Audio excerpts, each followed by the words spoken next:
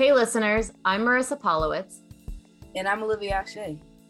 And we're excited to co-host today's episode, What Judges Feel, Judicial Emotion and Why It Matters. I'm sure many of our listeners have been led to believe that judges and lawyers should suppress and ignore emotion in favor of rationality, and maybe even that emotions and rational thought are diametrically opposed to the point of being mutually exclusive. I'm excited because today's guest is Vanderbilt law professor Terry Maroney.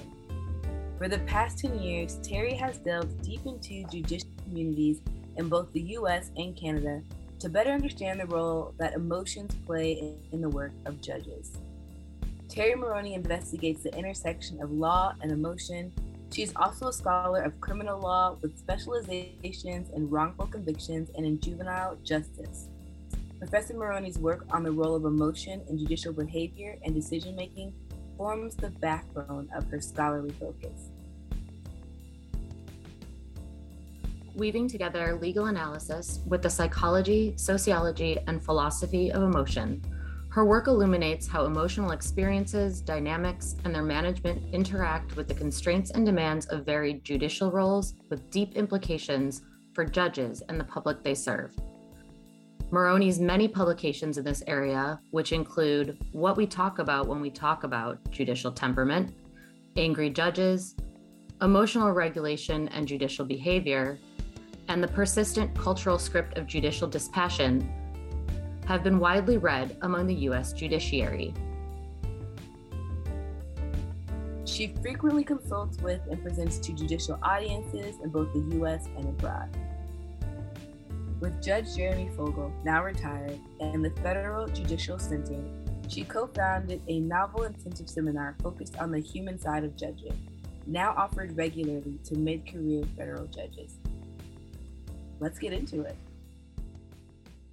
Terry, one of the things that you address in your scholarship is the lack of a cohesive definition of judicial temperament, both what temperament means within the context of judging and also why it's important.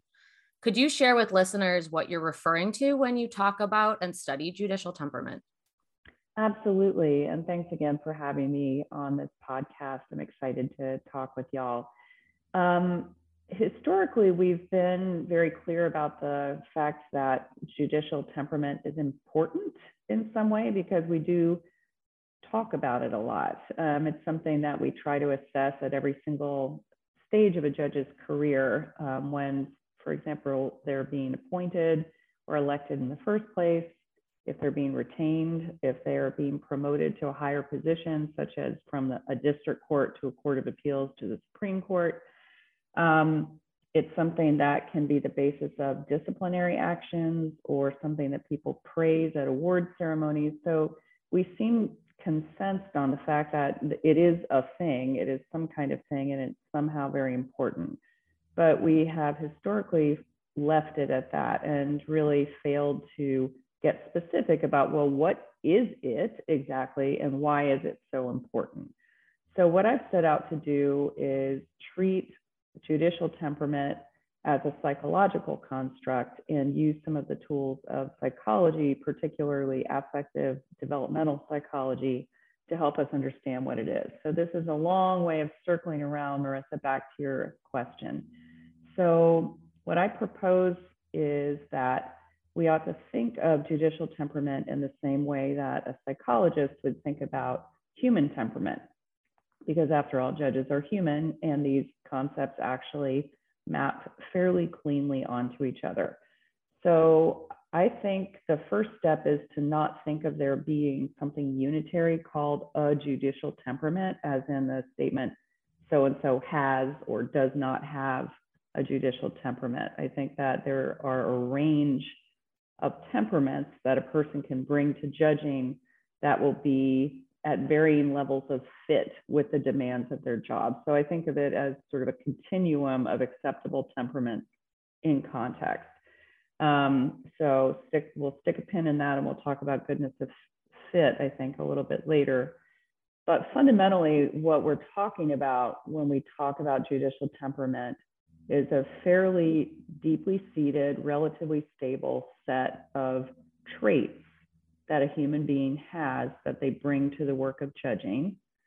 And that set of traits that we're looking at, because people have lots of traits, only some of them are temperamental. The most important temperamental traits for looking at judicial temperament have to do with emotional reactivity and self-regulatory capacity. I'm sure we'll unpack those as well. But a judge will, by the time they're old enough to be a judge, they will have become relatively stable. I won't say fixed, because people change throughout the course of our lives.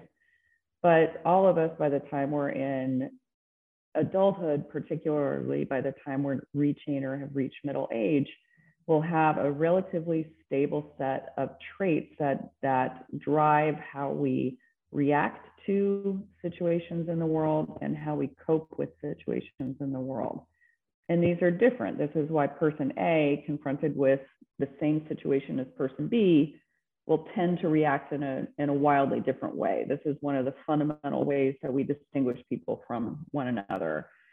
And again, for judicial temperament, what we're really looking at is about emotions. Like, what is the set of emotions with which a given person tends to react to the world? Do they tend to see the world in a relatively positive way and to react to it accordingly? Or do they tend to see the world in a relatively negative way and react to it accordingly? And no matter how they react to it, how well do they cope with challenges and with pushback from their environment? So again, Marisa, is a very long answer. It comes back to a short answer, which is, again, it's this very specific, deep-seated set of traits that any given human being is going to bring to the work of judging. I'm going to stop there and let us start unpacking all of those things. Yeah, I find that really intriguing. I'm very curious to hear what sparked your interest in studying judicial emotion and something that, you know, seemed like a worthwhile area for you to kind of focus your attention on.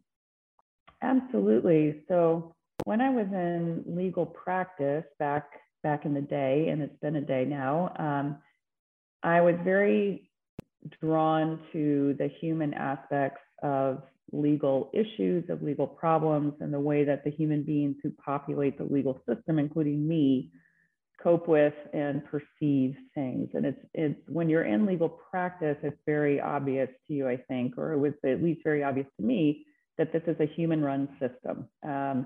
Legal problems are only important because they affect people. People react to them very differently.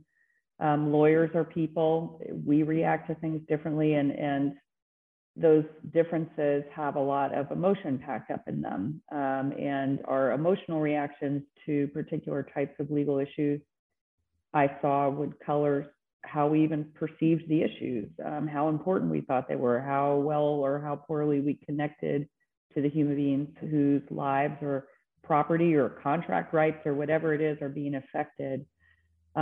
It affects your motivation to do the work. Are you going to stay up half the night working diligently on a case, not because you're forced to, but because you want to? Are you going to go to the mat for a particular issue and perhaps not another? Are you going to take it hard if you lose and be elated if you win? So all of these things are integral parts of how we think of law, how we think of law's impact on people, and how we practice law. So we don't talk about that very much. And I definitely saw that if that was true of lawyers, it's clearly true of judges. I mean, if you appear in front of judges, you'll see a number of things. One, they're humans, and you kind of need to know the human you're in front of, because it will affect everything, how they perceive what you're saying, how you need to address them, what kind of problems or opportunities you might anticipate with that judge. Every lawyer who's been in practice for a while has been at the receiving end of some bad behavior by judges, and has also been on the receiving end of some kind behavior from judges.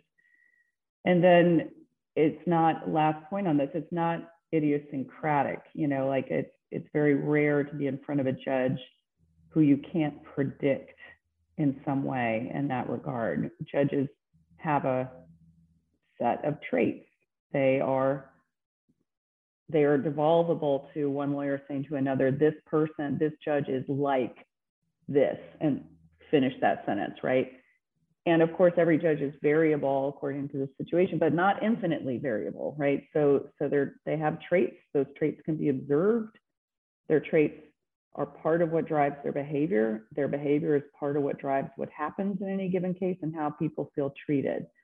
So this is so true in legal practice that it's somewhat anodyne even to point it out.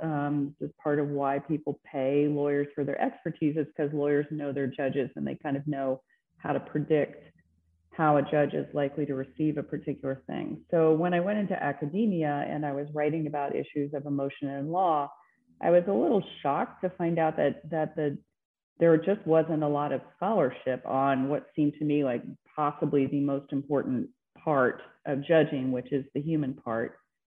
So that's what I've been doing now for these many years. And for a long time, I was very focused on what I would characterize as emotional episodes in judging, like judges reacting with extreme anger, the kind of, judges who throw things at people, who scream at litigants, who challenge them to fights in the hallway, who cut them off, who ridicule them, use sarcasm, or judges who respond to situations with incredible displays of kindness or empathy. And the longer I did this sort of episodic work about judges and emotions, I kept coming back to this idea about the traits and the package, the sort of the emotional reactivity and regulatory package of any given judge. And the more I thought about that, I thought, I'm pretty sure that's what we're talking about when we talk about temperament. And then I started I was like, well, I'll just read all the scholarship that's ever been written about judicial temperament. And there's not very much actually. And it's very, it tends to, the discussion, whether it's scholarship or practice orientation, like say a judicial temperament assessment guide from the American Bar Association, it tends to fall, I've found, into one of two camps. Either people talk about judicial temperament as what I think of as a laundry list, which is just like, here's a list of stuff we like, and here's, but without anything, like really divergent lists, and sometimes they're like kitchen sink lists, it's just like everything you can think of about the human, part of a judge will end up in those lists. And that's not very helpful, because it doesn't tell you anything about like why this list, what ties these things together. How do we predict whether we're going to get these things we say we like displays of patience, compassion, level-headedness. So that's one problem, is that we have these kind of disorganized, not theorized laundry lists. And then the other part is what I call the cipher approach, which is some people just have it and you can tell. And that's actually even more common. Like if you read comments at judicial confirmation hearings, people tend to say just like, oh, she has a terrific judicial temperament, or accuse somebody of having a terrible judicial temperament. And everyone acts like that's a sufficient answer. So, the scholarly mind abhors a vacuum, I guess. And so I was like, I'm pretty sure we can do better than that. And I'm pretty sure the answer, since what we're talking about is something inside the person, I'm like, there's a whole discipline that looks at those things, and it's called psychology. And if you're talking about temperament, you're talking about developmental and affective psychology. Affective psychology is what I do. So there you go. That's how I got there. And the hope, again, was like, I know we can do better than this. Like there is a thing called judicial temperament. We're not wrong. There are traits, there are bundles of traits that any given human being walks into judging with, and some of them are going to be very, very likely to produce the kinds of behaviors that make courts run well, that make people feel respected, that would be predicted to promote compassion and resilience in the judge.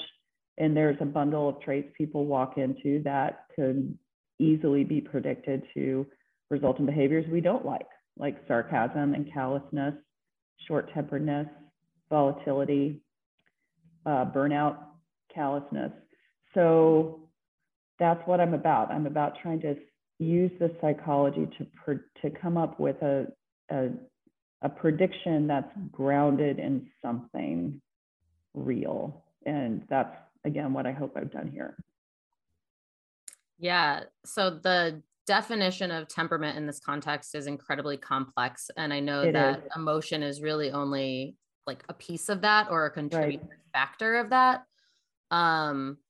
You already addressed my question about, excuse me, how this plays out kind of in the greater world and in the greater legal space and courtroom specifically. But I'm curious as to your perspective, and it probably aligns fairly well with what I think the world is teaching us in general as legal professionals. How are legal professionals taught to think about emotion within their work? Not well. Not well at all. And I like to think that this is changing, albeit slowly. It's very similar to the trajectory of medical education, actually. Lawyers and doctors tend to have been brought up in a training environment that has what some have called the hidden curriculum of emotional suppression. That sometimes, law students and young lawyers are taught explicitly that the way to be a quote unquote good lawyer is to just learn how to cut your emotions off, literally just like don't have them. And sometimes, again, that's very explicit, like your job here is literally to put your emotions to the side and just analyze the problem, which it turns out is a frightfully hard thing to do. And if you treat it as if it's an easy thing to do, we are encouraging ourselves to engage in very counterproductive emotion suppression tendencies, which will almost invariably come back to bite us. So it's a longer discussion, but so either we're told explicitly that that's what it means to be a good lawyer, and then that carries over into even more what people are taught about what it means to be a good judge, right? For centuries, it's been presumed that literally the essence of being a good judge is something that Thomas Hobbes wrote in 1619 in Leviathan, which is a good judge is divested of all fear, anger, hatred, love. Basically, the meaning of being a good judge is to cut off your emotions effectively and consistently. Again, turns out that's actually a frightfully hard thing to do and not very productive. So either we're told that explicitly, and I'm sure both of you have gotten those messages as law students, or it's just in the water. Again, it's a hidden curriculum. It's the presumption of part of learning to think like a lawyer is to cut the emotional part off. And it's very common actually to kind of ridicule people for having, say, too much emotion in our thinking or arguments, right? So the trouble is, I think, is that every false destructive narrative that lasts for a long time has some nugget of something true within it that gives everybody just enough hook to like perpetuate it. So it is true that as lawyers, we learn a profoundly different set of analytic skills. And that part of it is being able to recognize which part of it is one thing and which part of it is another. So we do have to, for example, in any given case, if we feel highly sympathetic towards one argument or one party and highly antagonistic towards the other, we do have to kind of recognize that, and we have to decide where to put that part while we analyze to make sure that we are kind of bringing our best brains and our best hearts to a question. And sometimes you do have to override the sympathy part. In fact, quite often you do. But that doesn't mean that you cut it off. And that doesn't mean that it's never relevant, because it's actually often relevant. There are legal questions you literally can't answer, like in a Fourth Amendment context, how humiliating was a particular search, for example, a strip search of a teenage girl at school, for example. You literally can't answer that legal question unless you put yourself in that child's shoes. You imagine what that situation must have felt like. You think about, what does it mean to be humiliated? What does humiliation feel like? Right. So we're doing an incredible disservice of acting like something that we need to get skillful at, which is balancing the emotion and the other aspects of our analytic selves. That's complex.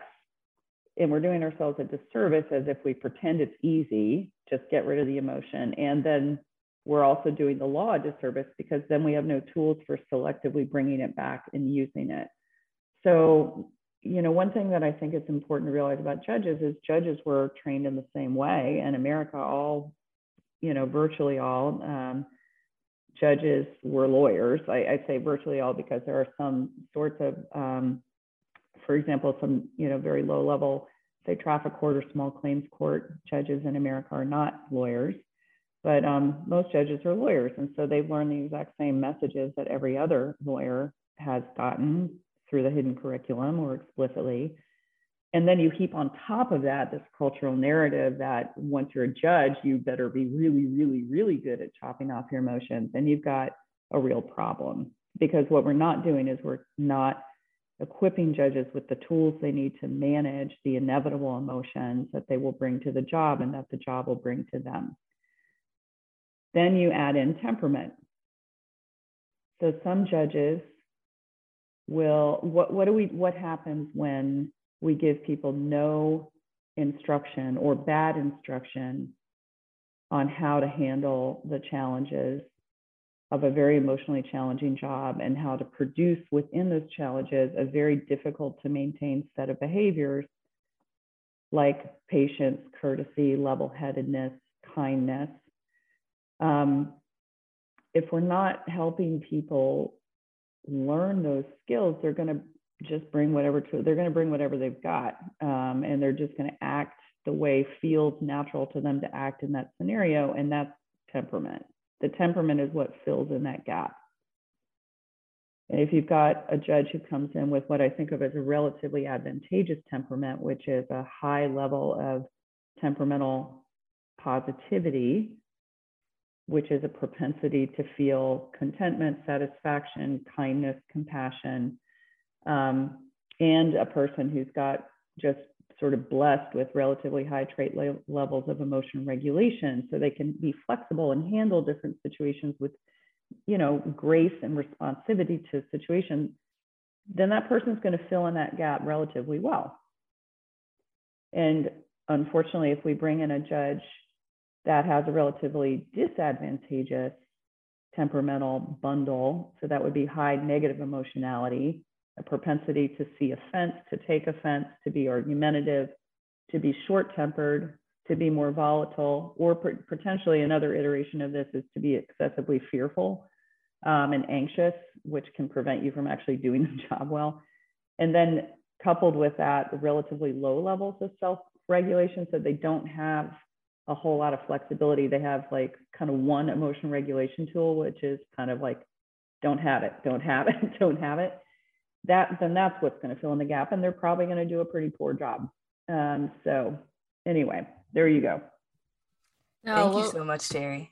Yeah, that was excellent. Go ahead, Marisa. Yeah, I was just going to say, we'll stick a pin in a lot of these different things, especially as it plays out kind of in the juvenile justice context. And I'll hand it over to Olivia. I know she has a bunch of questions about this framework.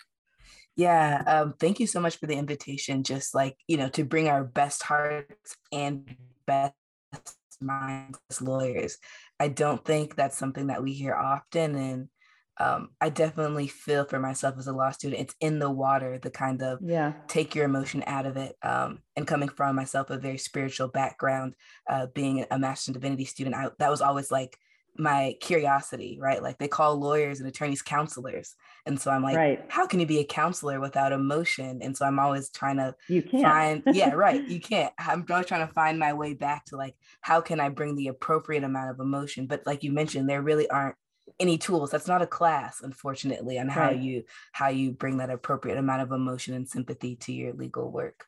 And so I'm really curious if you could share a little bit more of some of the nitty gritty. I know we started to get into it about like the framework you propose for us thinking about judicial temperament. What is that framework outside of, you mentioned there's the laundry list method. You've talked about these traits. So what is that framework for thinking about judicial temperament? Yeah, absolutely. So if we're not just building a laundry list of behaviors we like and just assuming that there's some consistency to them and we can predict who will engage in those behaviors, or just being like, this is fundamentally mysterious, but we know it when we see it. If we're not doing either of those things, then what are we doing, right? So again, it's an idea that is simultaneously complex and simple, but the framework posits that the way we should think about judicial temperament is fundamentally the same way that a developmental psychologist thinks about human temperament more generally.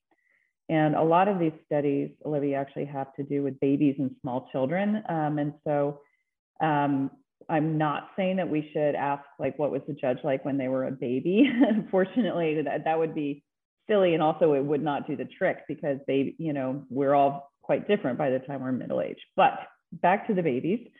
If you think of two different children who have the same genetic makeup, more or less, and are raised in similar situations in a similar family, and think about a parent who might say they came out completely different.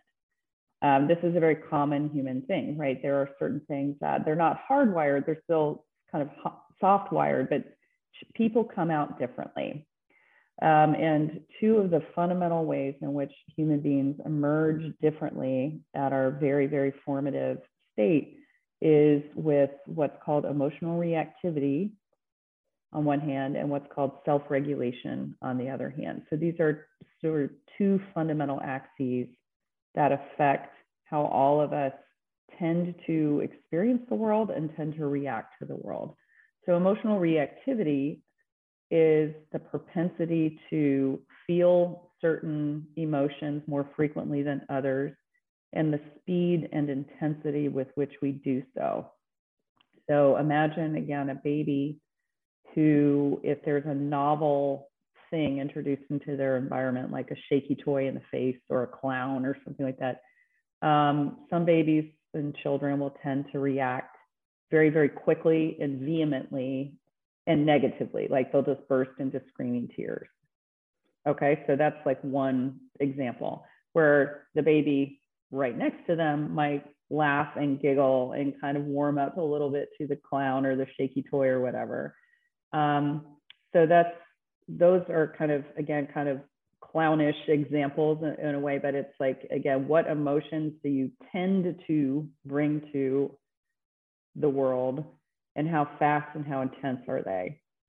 And then the second part, so that's emotional reactivity. And it is true, like people tend to bring, and this goes for adults too, I'll say something about, you know, what happens in between, but if you think of just people you know, if you think of yourself, you're like, do I tend to look at the world in a particular, within a particular emotional cast? Do I tend to assume the worst of a situation? Do certain things tend to make me more scared than they do other people? Do I tend to, right? So it's all about what do you tend to feel in the universe. So that's emotional reactivity. Self-regulation is how flexible and skillful are you at adjusting and coping? Again, if you think of a baby, one baby who may have a very, very difficult time doing what's called self-soothing. Like if they're screaming hysterically at the clown, they can't calm themselves down very easily. They will eventually, but it's very hard for them. And another baby might get startled and then self-soothe very, very quickly, right? So self-regulation is not all about down-regulating emotion, but it's about skillfully handling these reactions that we have so that they fit well with our environment. And again, if you just think about people you know, you can think a lot of their behavior actually revolves around these two axes, right?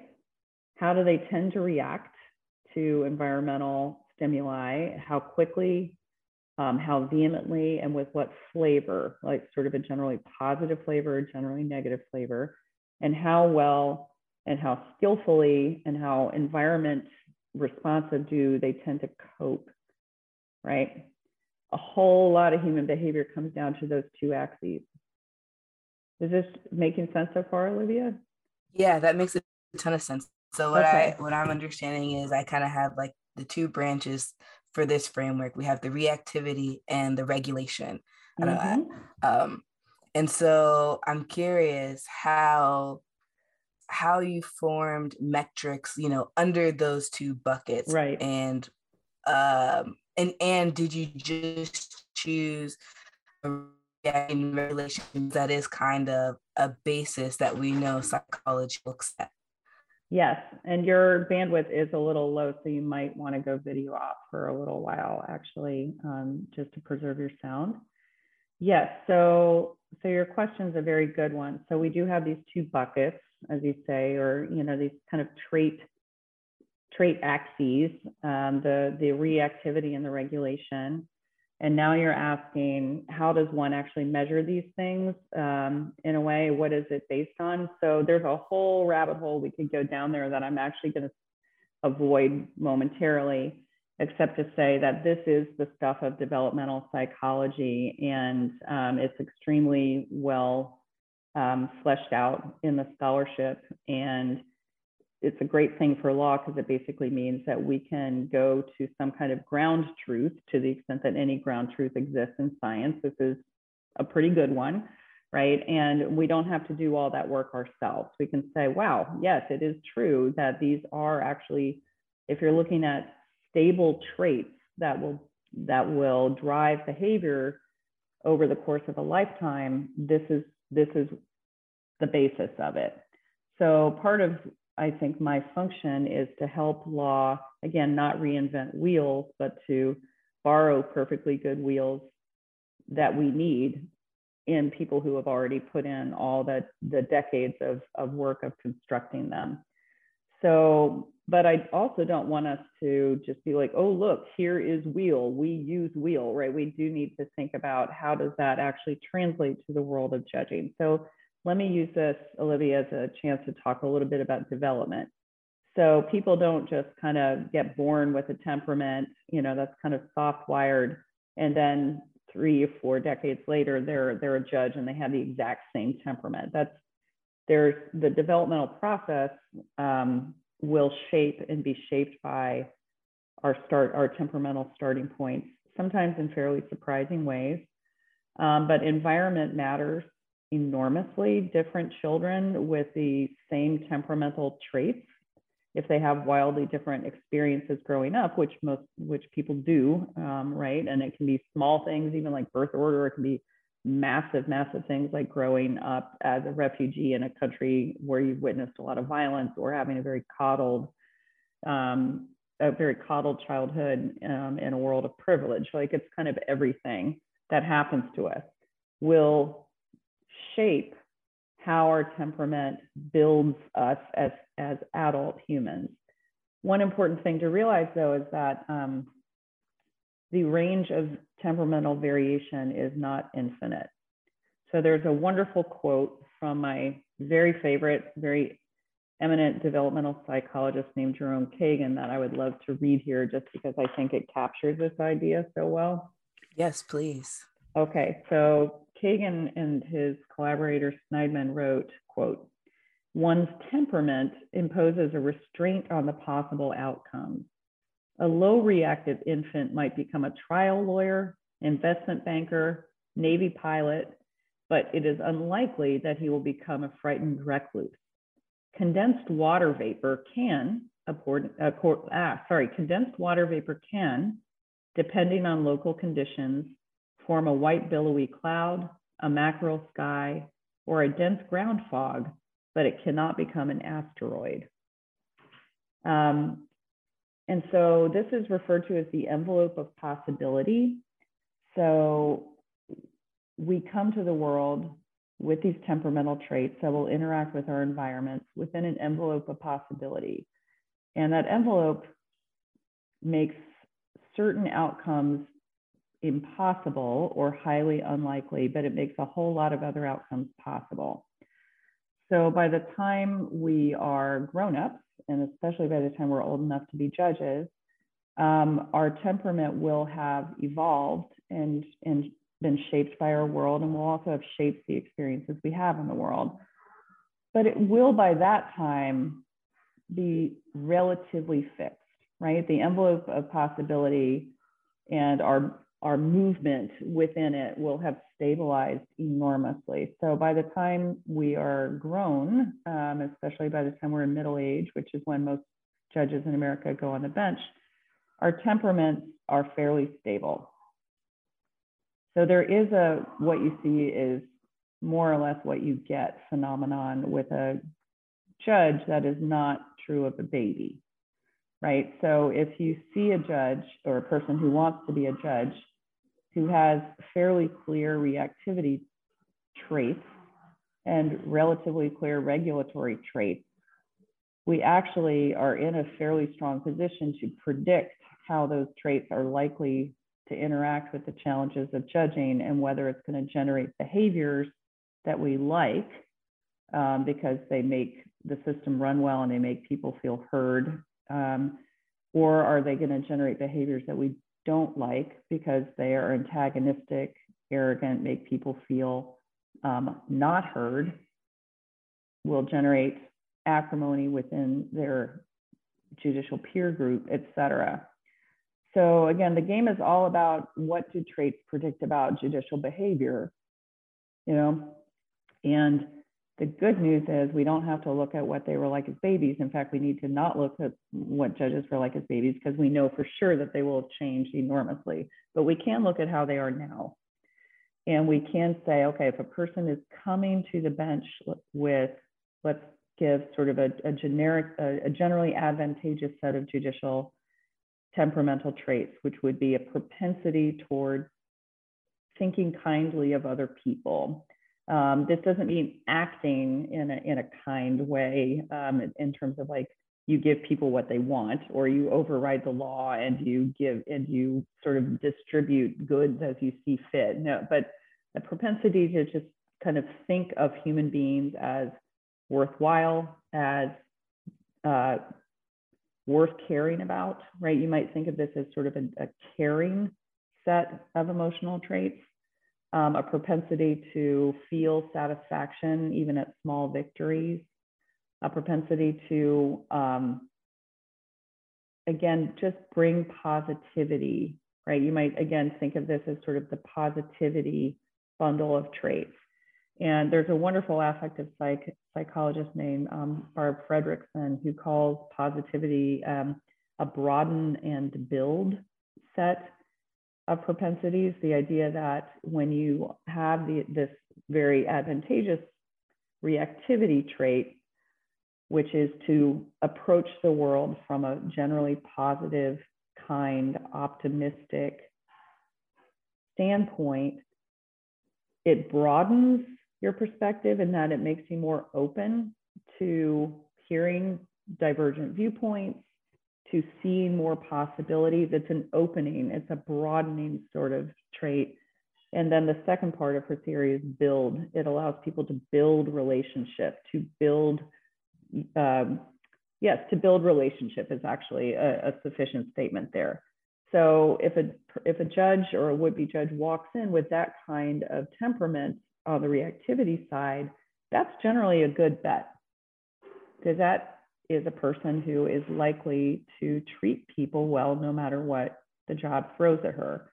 And then if you pair that with a generally flexible and environment responsive self-regulation trait, then it's even more advantageous, because that's a person who won't, bring a regulatory hammer and think everything's a nail, right? That's a person who can kind of flow and roll and strategize and react. And that's a judge who's likely to do very well by people, right? Likely to act with greater patience, greater kindness, which again, doesn't mean giving people what they want, but it certainly will mean treating people well along the way. And will also be able to flexibly handle challenges and is likely to be less prone to burnout. Where the opposite, unfortunately, is equally true. If you have somebody who comes in with a general negativity, a very high trait negativity, which it will be a propensity, again, to take offense, to create conflictual situations and then react to them, to maybe enjoy their power too much, to be unable to see the good in people or not care really about what they think. It's a lack of caring, right? It's a distancing set of emotions. And then if you pair that, as is unfortunately often the case, with a very limited range of regulatory capacity, that's a judge who's likely to generate a lot of very negative behaviors that will alienate people and make people feel very, very unhappy with the courts. So that went on for a minute.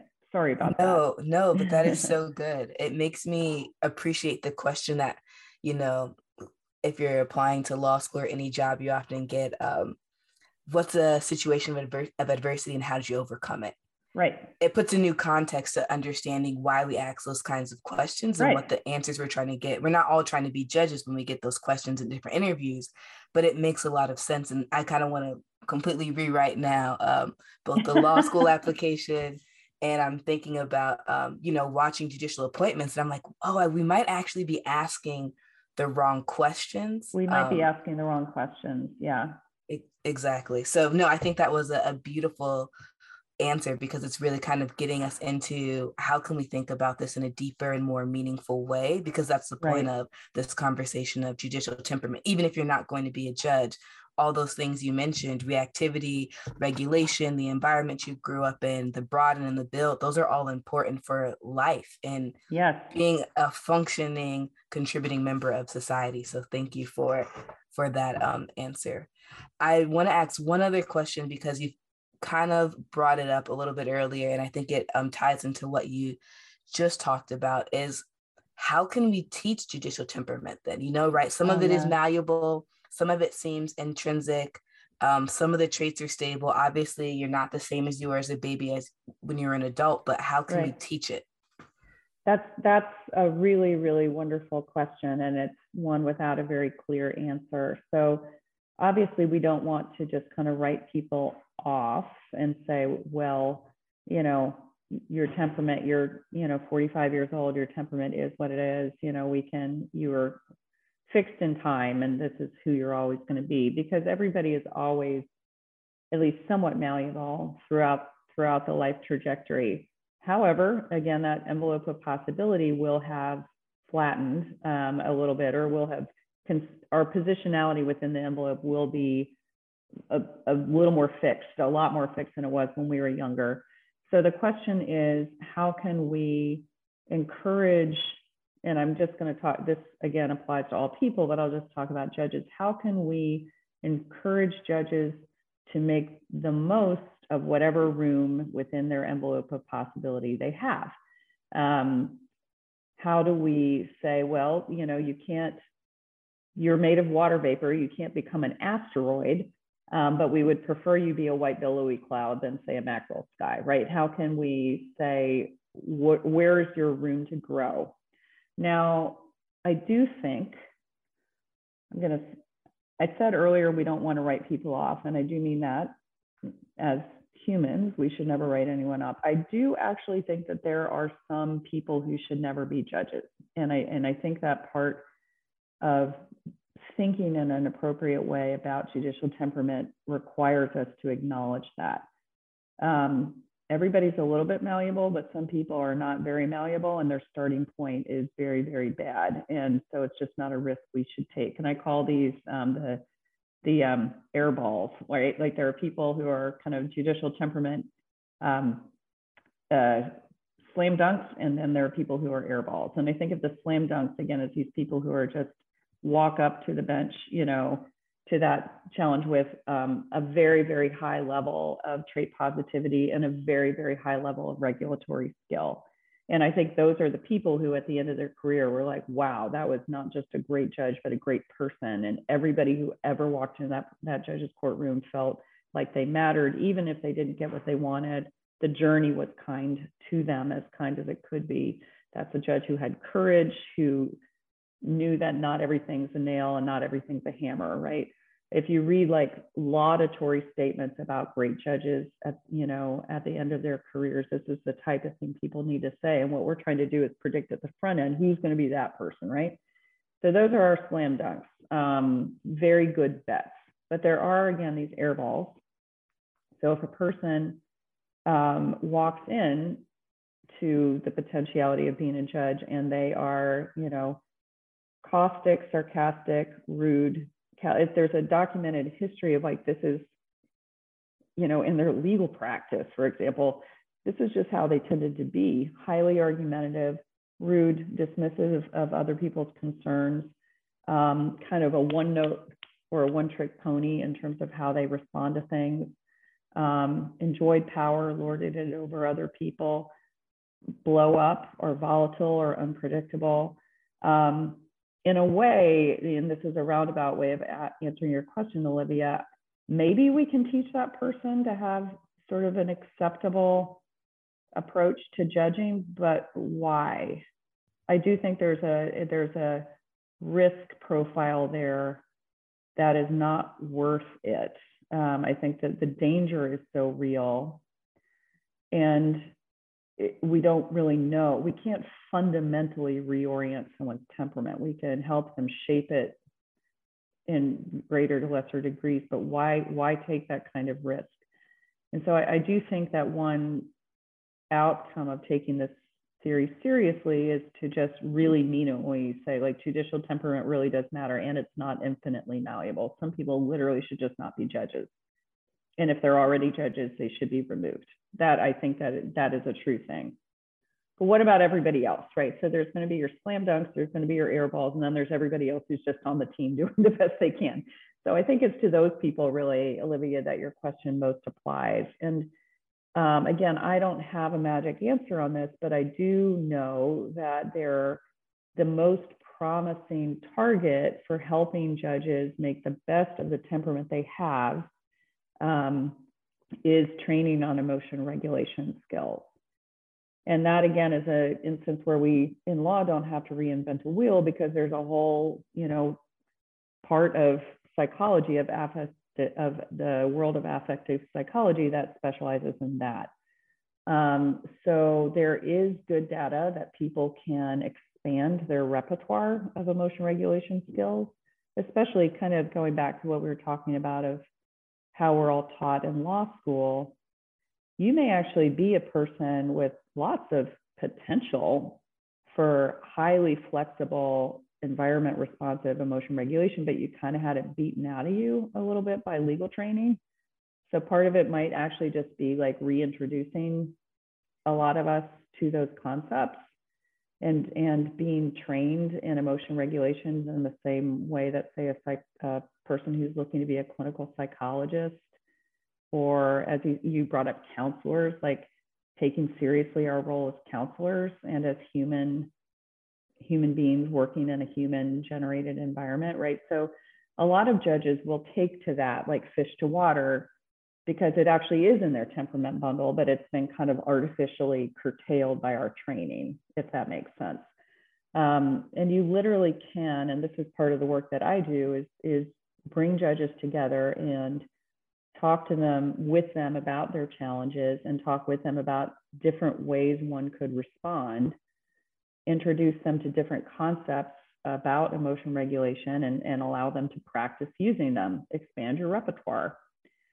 You can also invite judges to be more honest about their emotional experiences and recognize them, and think critically about how they've handled them. I sometimes ask judges, like, tell me something you did on the bench that you profoundly regret, or that tell me about a time you went off on somebody, if that's ever happened. How'd you feel? Why did that happen? How'd you feel about it afterwards? How might you have handled that differently? And get judges talking to each other about it. Just basically think of anything that would be helpful to you as a human in becoming more stable, less volatile, less reactive, more like the person you would like to be, and help judges do that. I think that's where the greatest hope lies. Yeah, thank you. We have to think of judges as humans to be able to ask those questions and receive those answers without being in a frenzy, right? If judges are like, I did blow up at someone and this is what was going on.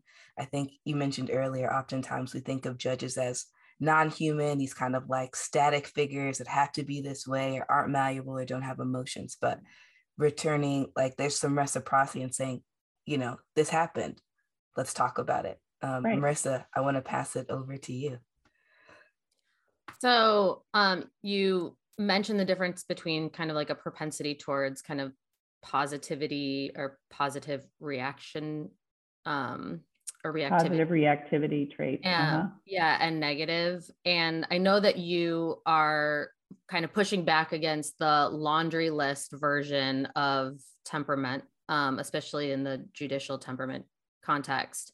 But what would a desirable judicial temperament look like? Like, what are the traits that you're kind of looking for? And then within that, I'm kind of viewing your emotional reactivity and emotional regulation components as like these gauges that kind of be turned up or turned down. Yeah.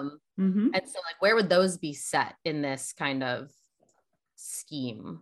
Yeah, that's a great question. And that also gives me an opportunity to talk about different judicial environments and goodness of fit. So you're quite right. So there are these two, again, these, we can call them axes or buckets, right? But we do have let's talk about them as gauges, as the way that you just did, Marisa. So again, these are not monoliths. They're like gauges or dimmer switches in a way. Like somebody could be very, very, very high in trait positivity, but sort of medium in regulatory skill as a trait level, or they could be very, very high in negative emotionality, but relatively high on self-regulatory skill, which might mitigate some of the bad impacts of their negative emotionality, right? All things are possible.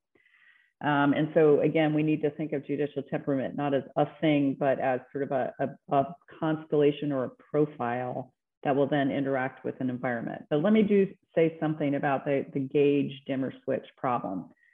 So it is true that any combo is possible, but not all combos are equally possible. So it turns out, just in the real world, that people who are quite high in trait positive emotionality tend also to have higher trait levels of regulatory skill.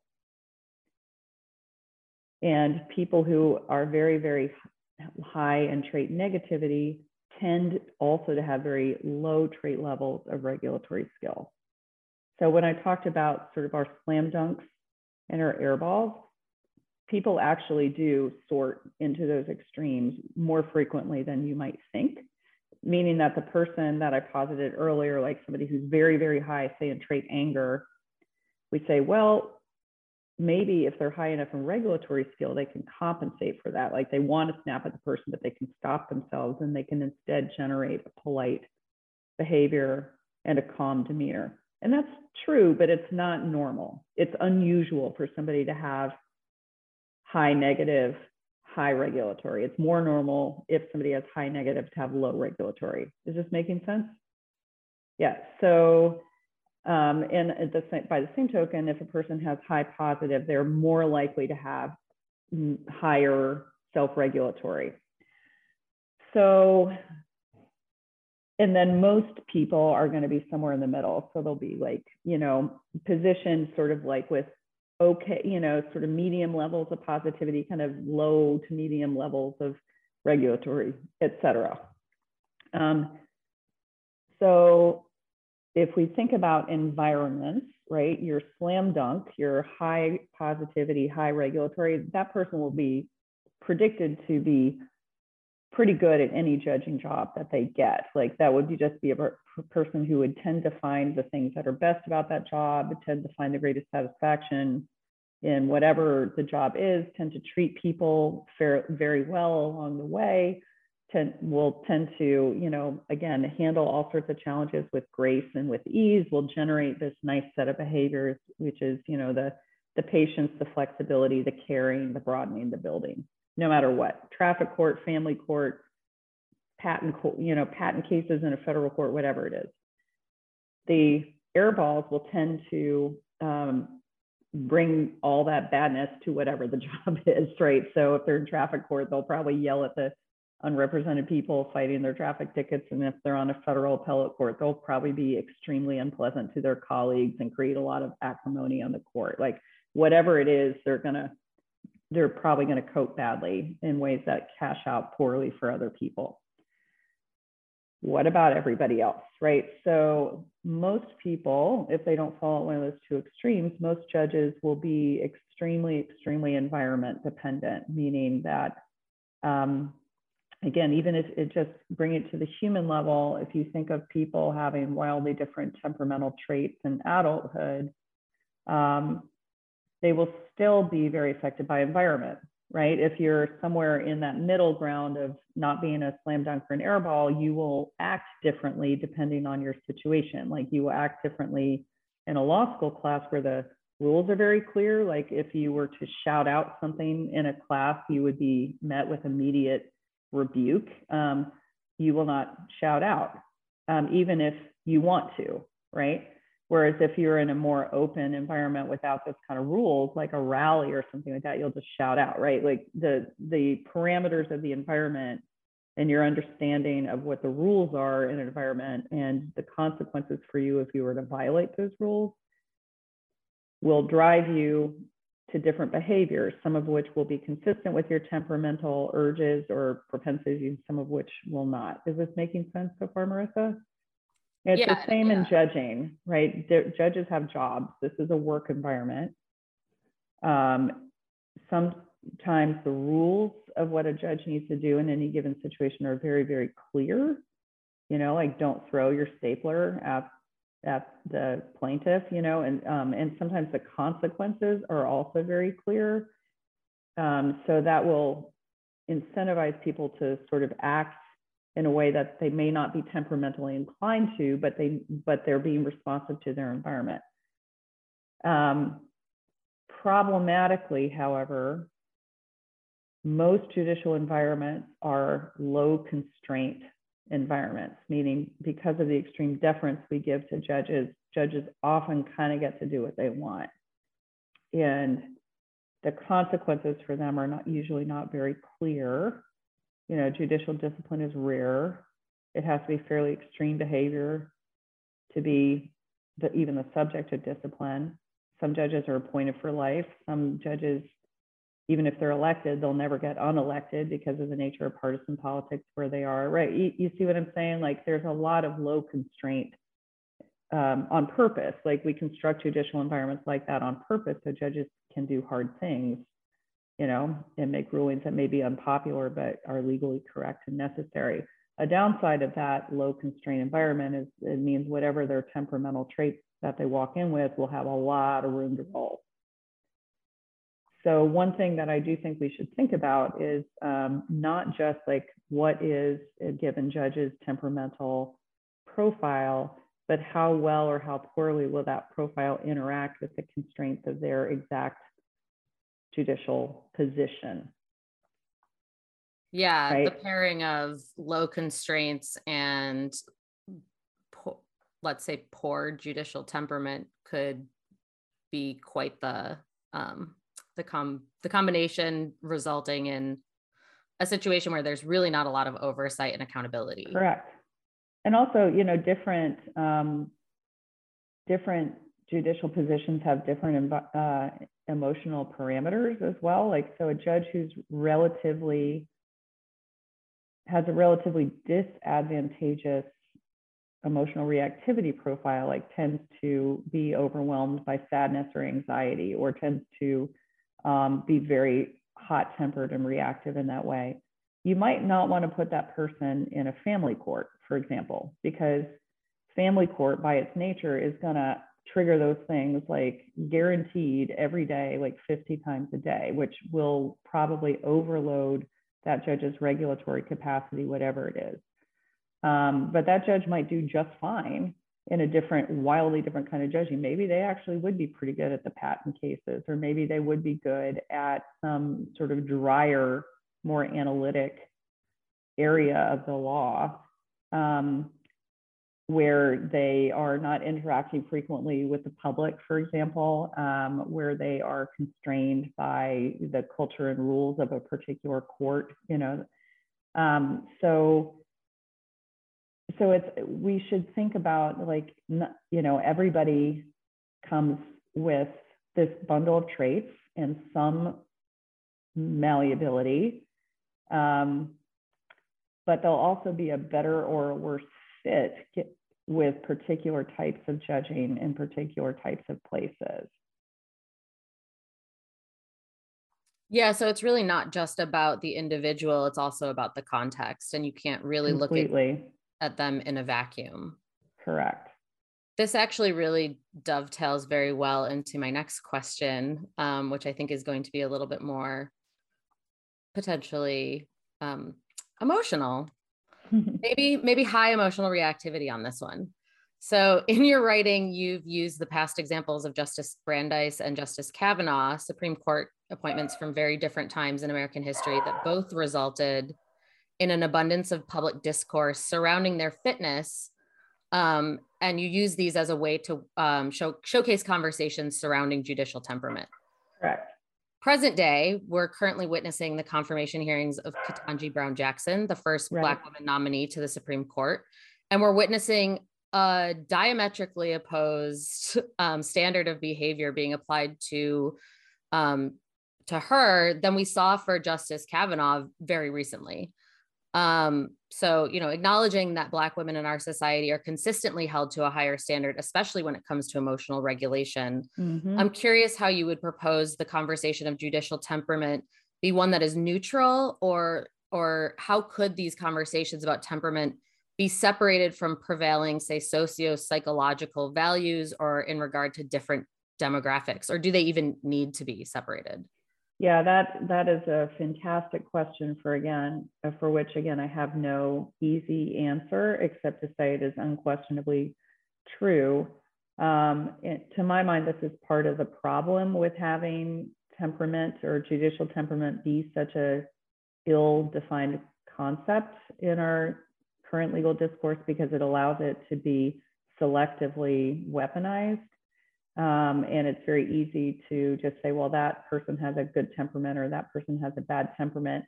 And it turns out that that's really a smokescreen for lots of other things that you're saying about that person. Like with Brandeis, the idea was that the people who attacked his judicial temperament were motivated by anti-Semitism.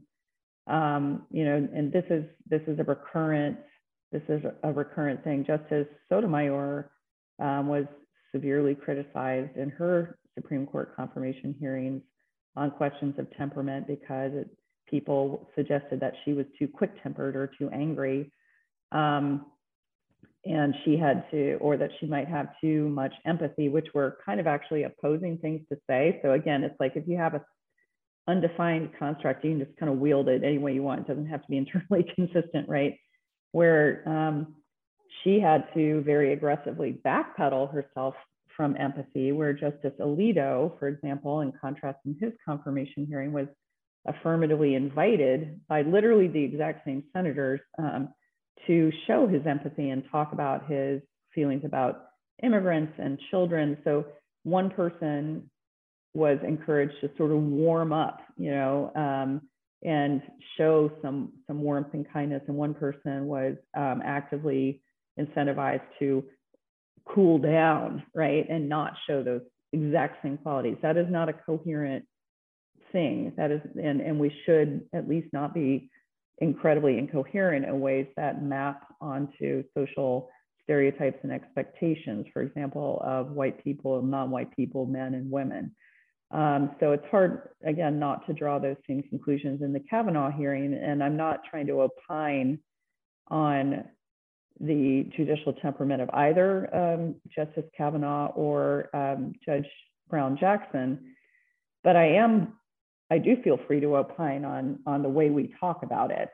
And I think many people have observed, I think correctly, that if Justice Brown Jackson had yelled and issued kind of, if she had yelled, cried, any of the things that Justice Kavanaugh did in his hearing, if she had done any of those things, I think her temperament would have been roundly attacked, and her candidacy might have been toast at that point. So again, I'm not I don't want to be misunderstood to say that when Justice Kavanaugh reacted in that way at his hearing, that was evidence of a poor temperament. I think it's a little more complicated than that. Nor do I want to say that Freudian slip, that Judge Brown Jackson's restraint from exhibiting those behaviors is evidence of a good judicial temperament either. I think that's also too easy.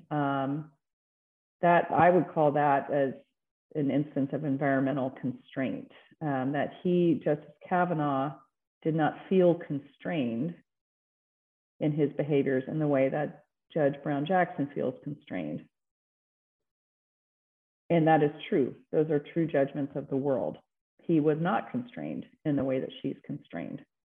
So to me, that's more about us and what constraints do we put on, what emotional behaviors do we think are permissible in women, for example, as opposed to men, people of color as opposed to white people.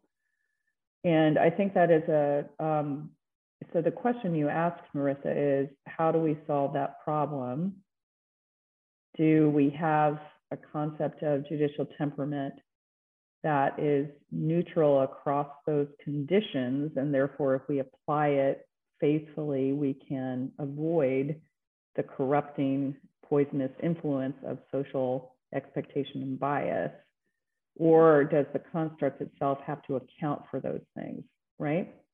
I do not know. I'm generally suspicious that there are sort of magic neutral rules that one can, in a biased world, apply faithfully in a way that avoids bias. I do, however, think that having a scientifically grounded, again, like having a concept of judicial temperament that has some ground truth to it, as opposed to just being whatever we want to say at any given moment, I do think that we'll do a better job, because at least I think then it forces, if we're going to use it in a wildly inconsistent way, at least it'll be more obvious, right? And I think it has a truth forcing function, where we say, oh, the construct is the same, but we're just applying it wildly different here because you're a Black woman. That would at least be an honest thing. That would force a conversation on that, instead of us thinking that we're actually having a coherent conversation about judicial temperament, which we're not. Yeah, no, thank you very much. I think that definitely highlights the complexity of the situation. And I'd be curious to see how if and or when something like this does get applied, how that would actually change the conversation surrounding temperament. Right. Which I would love to come back to in a moment, but I'm going to hand it over to Olivia. Yeah, so I just want to say thank you, Terry, for making it plain on how complicated it is. I want to jump into a little bit about something that you brought up in your scholarship, which is the difference between kind of judicial temperament and intelligence. Because we do want our judges to be intelligent, but you kind of talk about those things as different, or how they may relate or respond to one another. Can you talk a little bit about the difference of those, and maybe where they overlap, and why it's important to understand them as different or also complementing each other? Absolutely. So Olivia, what you're bringing up is something that I think, if you're building a construct, it's just as important to get clear on what the thing is as it is to get clear on what it is not. And I think it's that boundary drawing of what judicial temperament is not helps us have a clearer concept of what it is. And so judicial temperament is not everything we want in judges. And that's actually kind of one problem, again, with either with the laundry list or the cipher approach to judicial temperament, is that it's sort of piling everything that we think is good or bad about a judge into this concept of temperament. It's very important to say what temperament is and what it is not. And I've done my level best to say what I think it is, which is these deep-seated traits of going to emotional reactivity and self-regulation. I'm also trying to do my level best to say, and here's what we can tell from psychology about what it is not. What it is not is one factor that you've mentioned is intellect, raw intelligence. That is not temperamental. That is something that is characteristic of people, and it is a factor on which people vary wildly, but it's not rooted in temperament. It's rooted in other aspects of the way we're stitched together, and it also interacts with environments, right? So by the time we're grown-ups, we have lots of characteristics that are part of our personality. This is an interesting kind of fuzzy line in psychology of like, where does temperament start and personality begins? Again, it's a longer conversation than we can have here. But even when we're thinking about just kind of the human, the interpersonal and intrapersonal aspects of the human, there's something we call personality. And within that personality, there's temperamental traits, but there are also things that aren't personality at all. So just recognizing again that these are hard questions, even within psychology. I think, you know, again, the great thing about law is we get to take what we need and leave the rest. And here's, I think, taking what we need is intelligence is not that, right? Intelligence is not personality. So that gives us some freedom to say, okay, we're going to look for a judge's temperament. We're going to look for an adequate intellect. And then we're going to look at what is called abilities and beliefs, which are also not temperamental, nor are they personality driven. So abilities would be like, how good are you at legal analysis, right? It's what we all get trained for. That's an ability. That's an acquired ability. And that is a thing on which people vary. And we would prefer judges who have pretty high legal analysis abilities. We would also like to have judges who have a particular set of declarative beliefs. Beliefs are also not temperamental. Beliefs are things that we acquire throughout our lives. And we invest in some and not others. So for example, it is true that in the United States, we would prefer to have judges who have a belief in, say, racial equality, the value of diversity, non-discrimination principles, the inherent worth of each human being. You know, these are beliefs that people have or they do not have, or they have them in various, sort of convoluted or sometimes contradictory ways. We would like to have a belief that part of the value of a legal system is some predictability and some flexibility. We'd like, right? So you can go on and you can fill in the belief structure that you would like judges in a democracy, in a well-functioning democracy, to have. And those are not temperamental.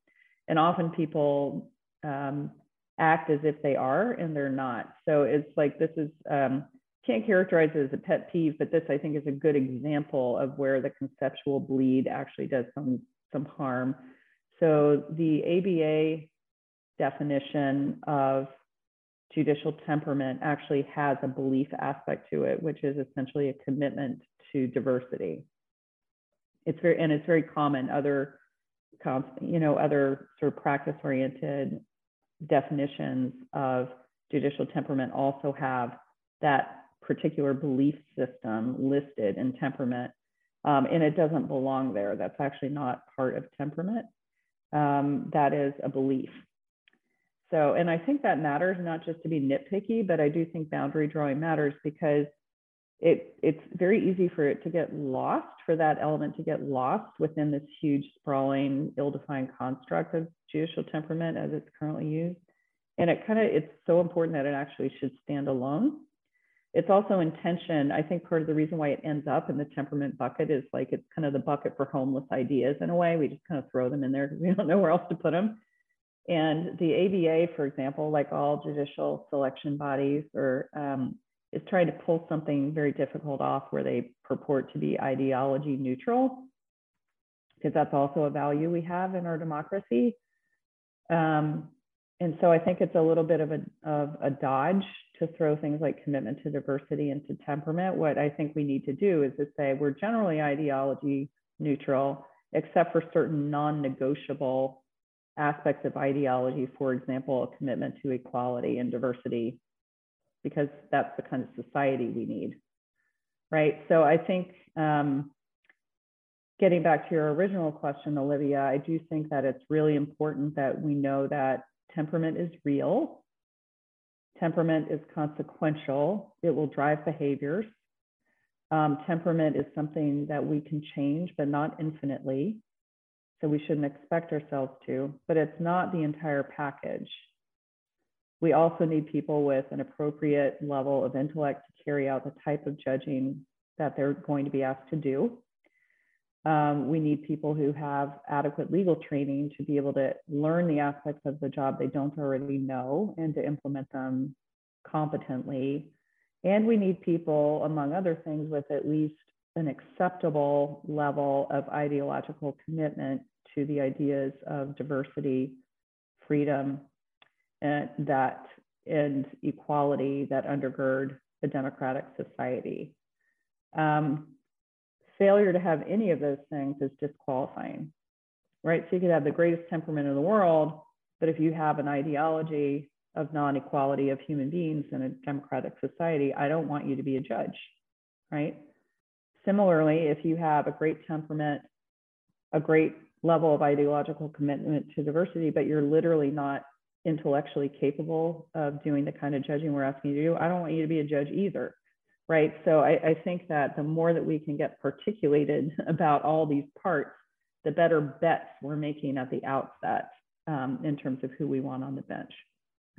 Yes, thank you. It sounds like once we get clear on judicial temperament, we can get honest about so many other things. And I love that. That's a wonderful way of putting it. Yeah, Marisa, I want to throw it back to you because I could go on forever about this point, but I want to hear what you have to say. Yeah, me too. But I'm actually really curious. You've been doing this interviewing and research and kind of speaking with judges and getting to know different judges in different judicial communities for a long time.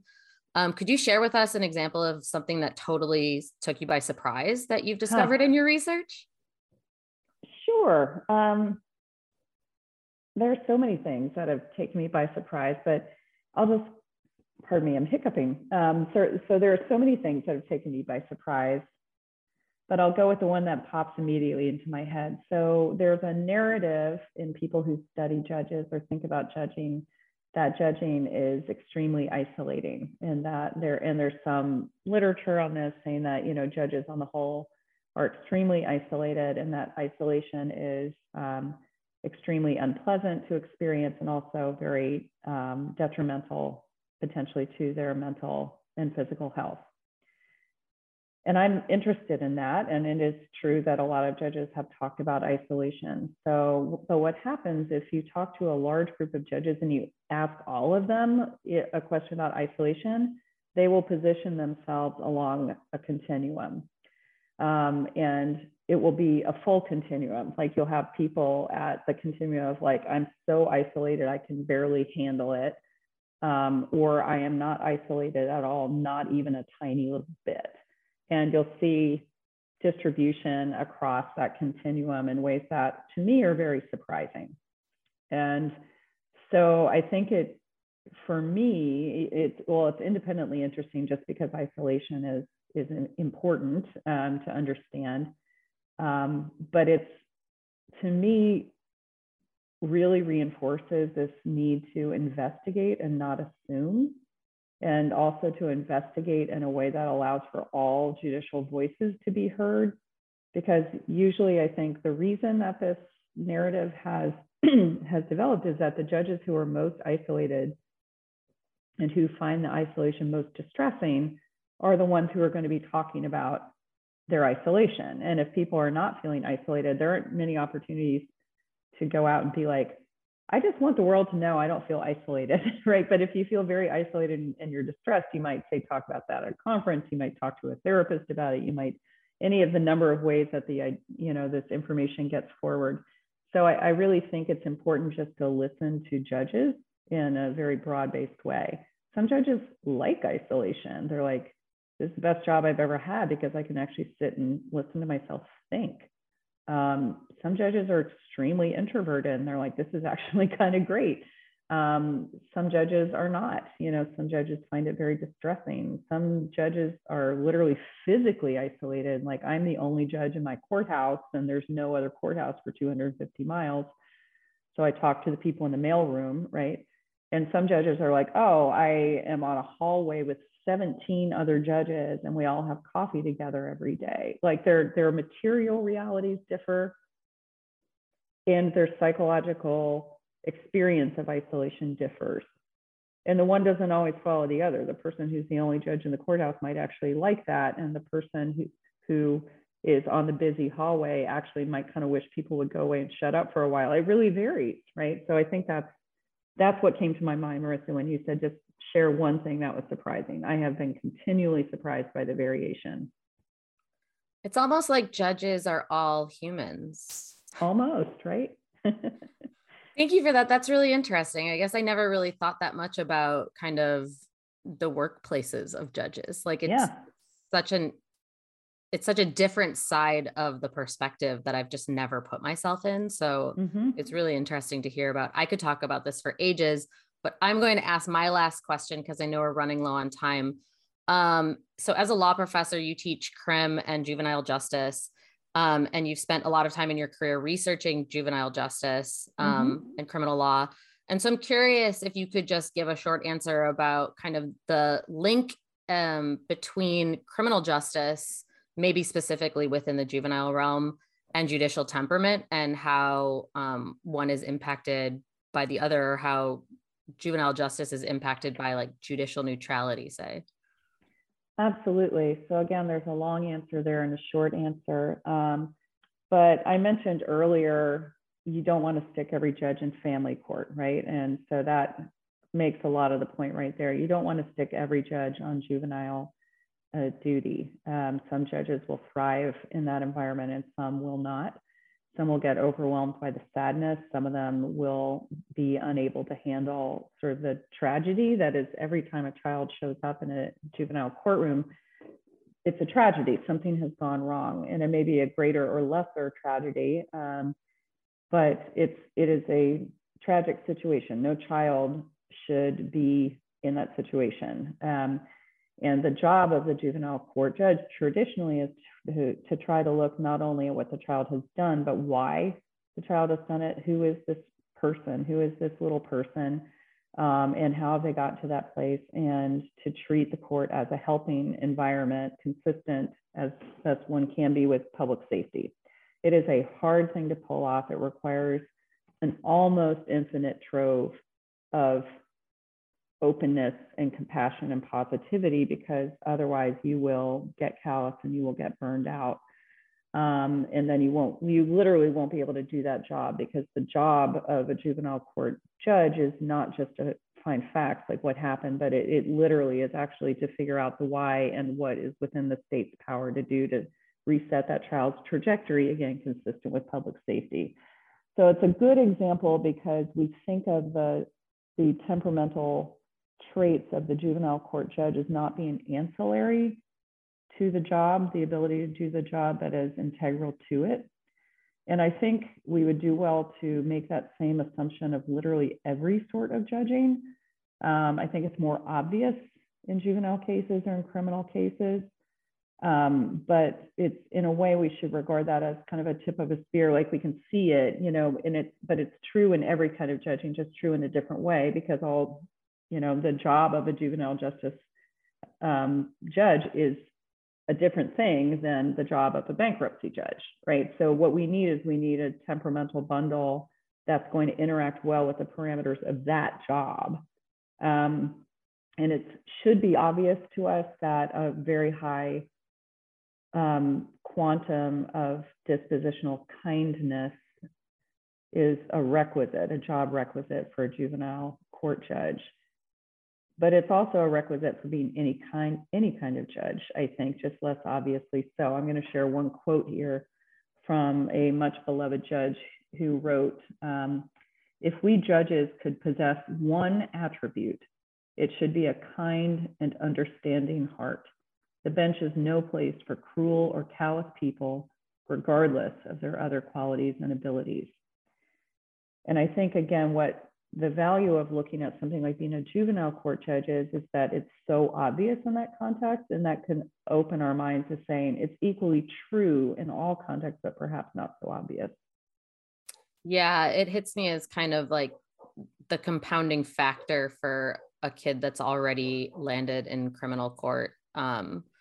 Judicial temperament plays this like compounding role, and goodness of fit can really have just horrifically detrimental effects. maybe more so in that context than or wonderful effects. Or wonderful, right? I talked to a judge recently who's had an incredibly long judicial career and done almost everything, has just talked about goodness of fit. This judge has actually been a really good fit in pretty much everywhere he's been, again, because I think he's one of our slam dunks. But looking back on his career, he actually, the judicial appointment that he had that he loved the most was being in juvenile court. And he loved it, where some judges will say, like, my time in family court was a living hell, and I was very happy to get out of it because I couldn't handle it. This judge was like, I've never had another judicial position that allowed me to kind of bring all parts of myself together and to really be able to simultaneously apply law and also apply just the qualities of kindness. And because the job is literally like, can we help this child and this family and this community? And if so, how? And then go about doing it. And he was like, there's an efficacy and a creativity and a humanity to that has been hard to find in my other positions. So again, one judge will look fondly on that for the rest of his days, and another judge will be unable to handle it even for a minute. And a lot of that is temperament. Yeah, I say this often about teachers and social workers and frontline healthcare workers, but it definitely applies in this context. It takes a really special constitution to be able to do that every single day. Yep. Olivia, I will pass it back to you. Yeah, thank you, Terry, so much. I have enjoyed our time together in this conversation. I hope our listeners are even more intrigued to read some of the research that you have put out in the world on this very topic. It's so important. I just wanted to give you a chance before we close, if you had any final thoughts on judicial temperament or something you didn't get to say yet before we head out. No, I've really enjoyed this conversation with both of you, and it makes me hopeful about the future of the legal profession, that you as law students are thinking about these things and thinking about how you can bring your whole selves to your careers as lawyers, whatever it is you choose to be, and to start to rewrite that narrative where we chop off our emotions instead of accepting them as valuable parts of what we bring to any given situation that need to be recognized and often need to be managed, right? We don't want to be sort of run by our emotions, but we have more of a chance of being blindly run by our emotions if we aren't conscious of them, and if we don't assume that they are real things that matter, that will help us in some situations, hurt us in others. And our job is to really know the difference, and that takes attention and flexibility and practice.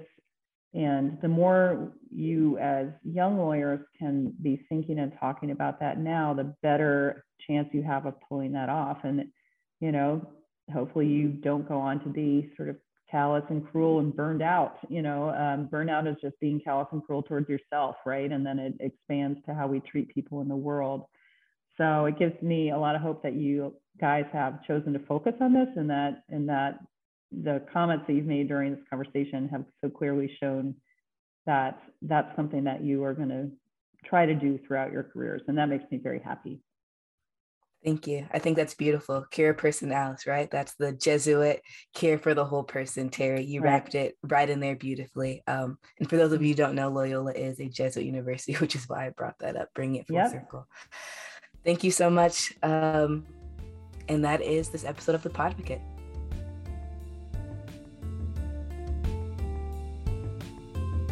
That's all from us here at The Podvocate. Thanks again for joining us today. Our team wants to hear from you. If there's a topic you want the show to cover, please email us at thepodvocate@gmail.com. Visit our website at thepodvocate.com for more information on this episode and our guests.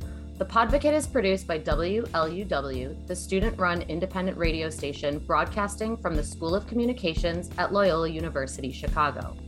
Our senior editors are Olivia Ashé, Emmett Harrington, and Lenny Reinhardt. Our associate editors are Christy Paradis and Marisa Polowitz. Our editor-in-chief is Leanne Josson. Special thanks to Professor John Dane for providing the resources and support to make this show possible, and to Terry Maroney for taking the time to speak with us today. From Loyola University Chicago School of Law, this has been the Podvocate.